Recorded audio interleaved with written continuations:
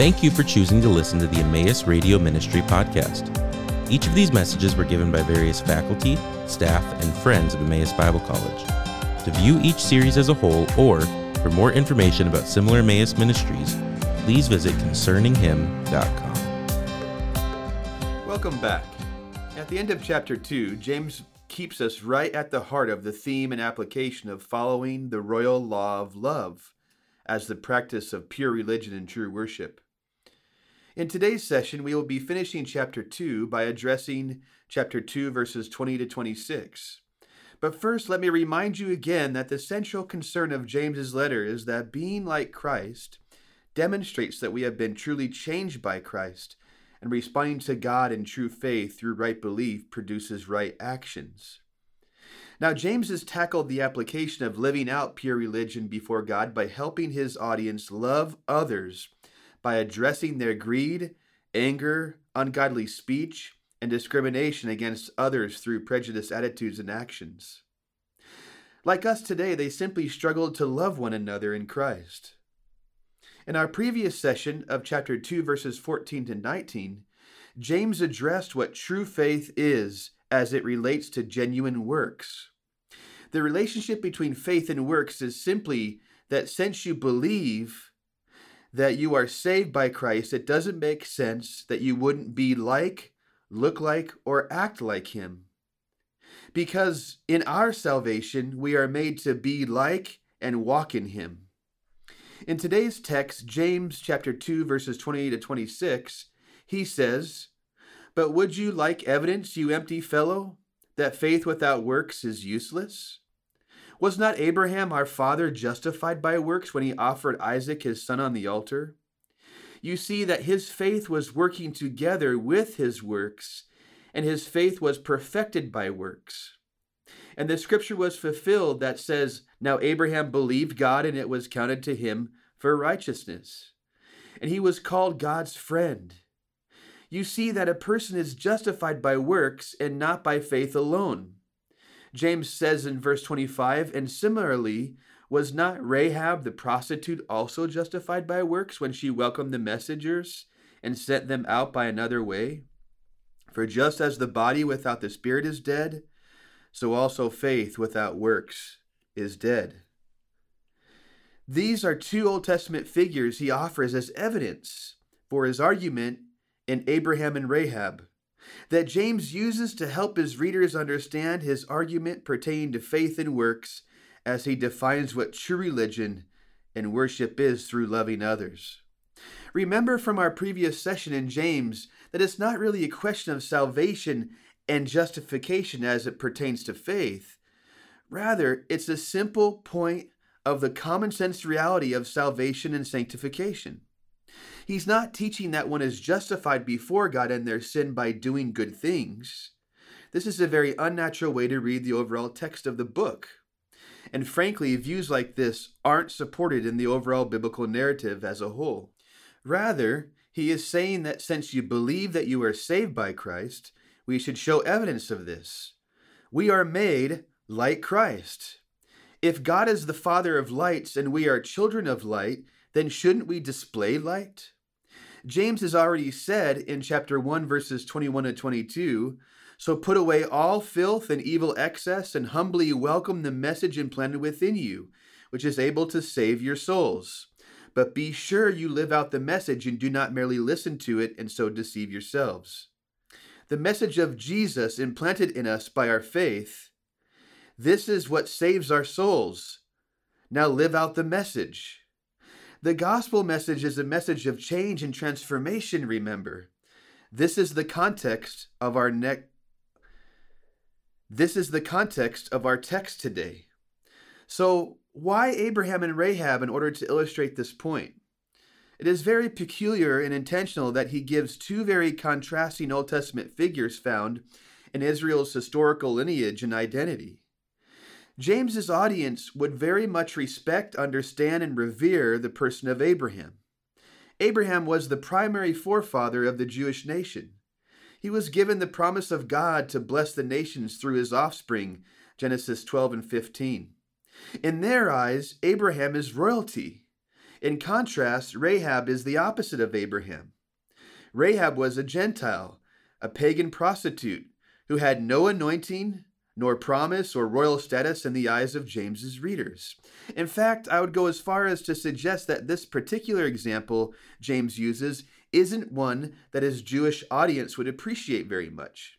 In their eyes, Rahab probably resembled more of the widow, orphan, or poor person asked to sit on the floor in their church meetings. However, they both share an incredible life where they lived in faith and trust in the Almighty God, believing in his promises. This is what is highlighted and applauded by all of the New Testament writers, specifically people like James, Paul, and the author of Hebrews.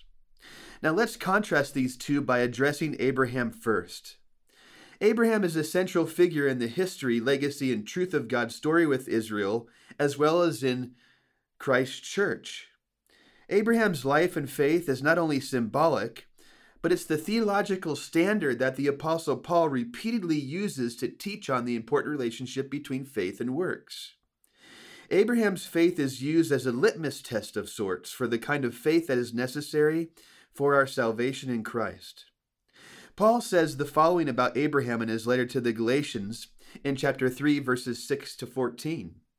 Just as Abraham believed God and it was credited to him as righteousness, so then understand that those who believe are the sons of Abraham.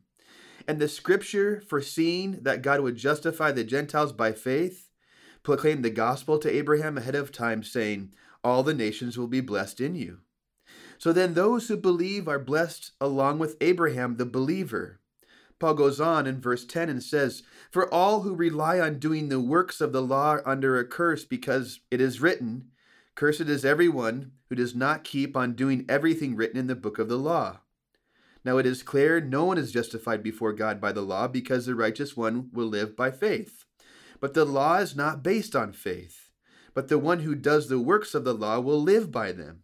Christ redeemed us from the curse of the law by becoming a curse for us, because it is written, cursed is everyone who hangs on a tree, in order that in Christ Jesus the blessing of Abraham would come to the Gentiles, so that we could receive the promise of the Spirit by faith.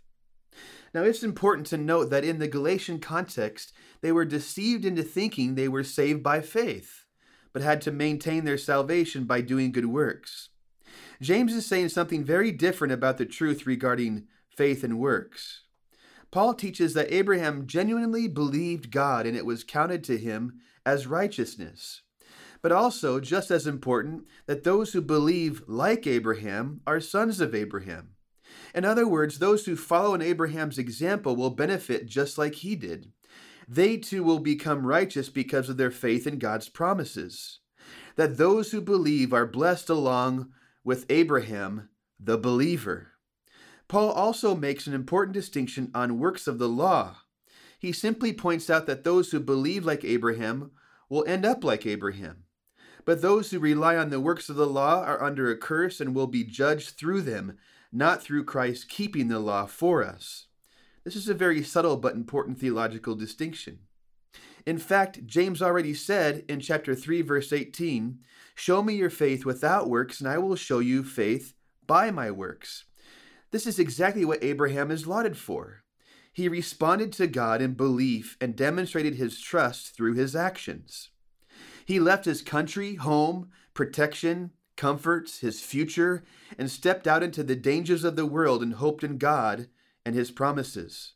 The central point here is that good works are evidenced through genuine saving faith. James's audience had a different problem.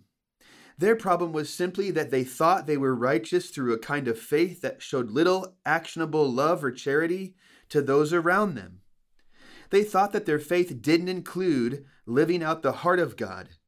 They were mistaken. This is not the kind of faith that Abraham lived out. James presents the colossal and legendary authority of Abraham through the action of his faith by his work of obedience in offering up Isaac. Here lies his heavy point. Abraham believed God in the promise that he was given as he left his homeland of Ur. God tested that faith by asking him to offer up his son, Isaac. God wanted further action from his faith. Abraham responded by offering up his son because he believed. Now, in this instance, what exactly did Abraham believe in? Well, the author of Hebrews identified Abraham as a central example of faith as well, and says in Hebrews 11, verses 17 to 19, by faith, Abraham, when he was tested, offered up Isaac. He had received the promises, yet he was ready to offer up his only son. God had told him, through Isaac, descendants will carry on your name. And he reasoned and believed that God could even raise him from the dead, and in a sense, he received him back from there. Abraham trusted God so completely that he believed that God would raise Isaac from the dead upon offering him to God. This is faith in action. This is why James chooses Abraham and this event as evidence that faith indeed is dead without works. Abraham's disobedience and unwillingness to follow God would have evidenced a dead faith. James is clearly concerned that his audience understands what saving faith is. Abraham wasn't justified by his act with Isaac because we know from God's clear, sustaining, and sole action in Genesis 15 in the cutting of the covenant that he makes a promise that only he can keep and asks Abraham to simply trust in that promise. What a powerful example that James uses. Perhaps it might help to look at James chapter 2, verses 20 and 26 in the New Living Translation. The New Living Translation reads, "How foolish! Can't you see that faith without good deeds is useless? Don't you remember that your ancestor Abraham was shown to be right with God by his actions when he offered his son Isaac on the altar? You see, his faith and his actions worked together. His actions made his faith complete. And so it happened just as the scriptures say, Abraham believed God, and God counted him as righteous because of his faith. He was even called the friend of God. So you see, we are shown to be right with God by what we do, not by just faith alone. Perhaps the prostitute is another example of Rahab. She was shown to be right with God by her actions when she hid those messengers and sent them safely away by a different road. Just as the body is dead without breath, so also faith is dead without good works. It's clear that faith and works are important partners, that faith expresses itself in works, that the works are works of faith. The full meaning of believe in Abraham believed God and was set right with God The full meaning of believe in Abraham believed God and was set right with God includes his action. It's that partnership of believing and acting that got Abraham named God's friend. Is it not evident that a person is made right with God, not by a barren faith, but by faith fruitful in works? James uses a stark contrast of Abraham by including Rahab. Rahab was a prostitute in the ancient Palestinian city of Jericho. Remember Jericho? It was one of the very first conquered cities of Israel as they entered Abraham's promised land of Canaan. It was a fortified, militaristic city-state filled with formidable giant soldiers. See chapter 2 through 6 in the book of Joshua. Israel conquered Jericho without a single sword or soldier. They simply believed God and expressed their belief through genuine faith by marching around the city, blowing horns. This kind of wall-shaking faith was led by faith-filled and believing men like Joshua and Caleb. They believed in God's promises and acted like they were true. Do you see a theme here? Rahab had faith in God's mercy amidst the impending destruction of Jericho. James says in chapter 2, verses 25 and 26, and similarly, was not Rahab the prostitute also justified by works when she welcomed the messengers and sent them by another way? For just as the body without the spirit is dead, so also faith without works is dead. She heard of the greatness of God and believed and trusted in him. This was the basis of why she hid Joshua and Caleb as they spied out Jericho. She put her faith in action. She responded and displayed true trust and change. She acted on her belief and showed kindness to God's servant, even amidst great peril based on what little she knew. Again, I can't help thinking that Rahab resembled more the poor among James's audience that he warns them of showing prejudice towards. I can't imagine that the wealthy Jews here were thrilled about this example of what they should be like. Rahab was a Gentile, a prostitute. She was poor. She worshipped false gods, but believed and trusted in the one true living God and acted on her faith. She was like the other people not accepted by James. She was like the other people not accepted by James's audience: widows, orphans, poorly clothed, and unimpressive people. She was of the poor of spirit, but God honored her for her faith. We should respond to Christ by honoring and caring for one another because of our common faith. Let's close by looking at Hebrews 11 again. Here, the author of Hebrews has a long list of examples of true faith followers that proved it through their response and action towards God. This is fitting for us this morning. They are the kind of people that James is referring to in order to set up his significant point of faith and works going together. In fact, Hebrews 11, verses 13 to 16 says, "These all died in faith without receiving the things promised. But they saw them in the distance and welcomed them, acknowledged that they were strangers and foreigners on the earth. For those who speak in such a way make it clear that they are seeking a homeland. In fact, if they had been thinking of the land that they had left, they would have had opportunity to return. But as it is, they aspire to a better land, that is, a heavenly one. Therefore, God is not ashamed to be called their God, for he has prepared a city for them. And like Abraham, all these people are called God's friend. May we be God's friend and believe and trust and show through genuine belief and genuine action how we love others because we love God."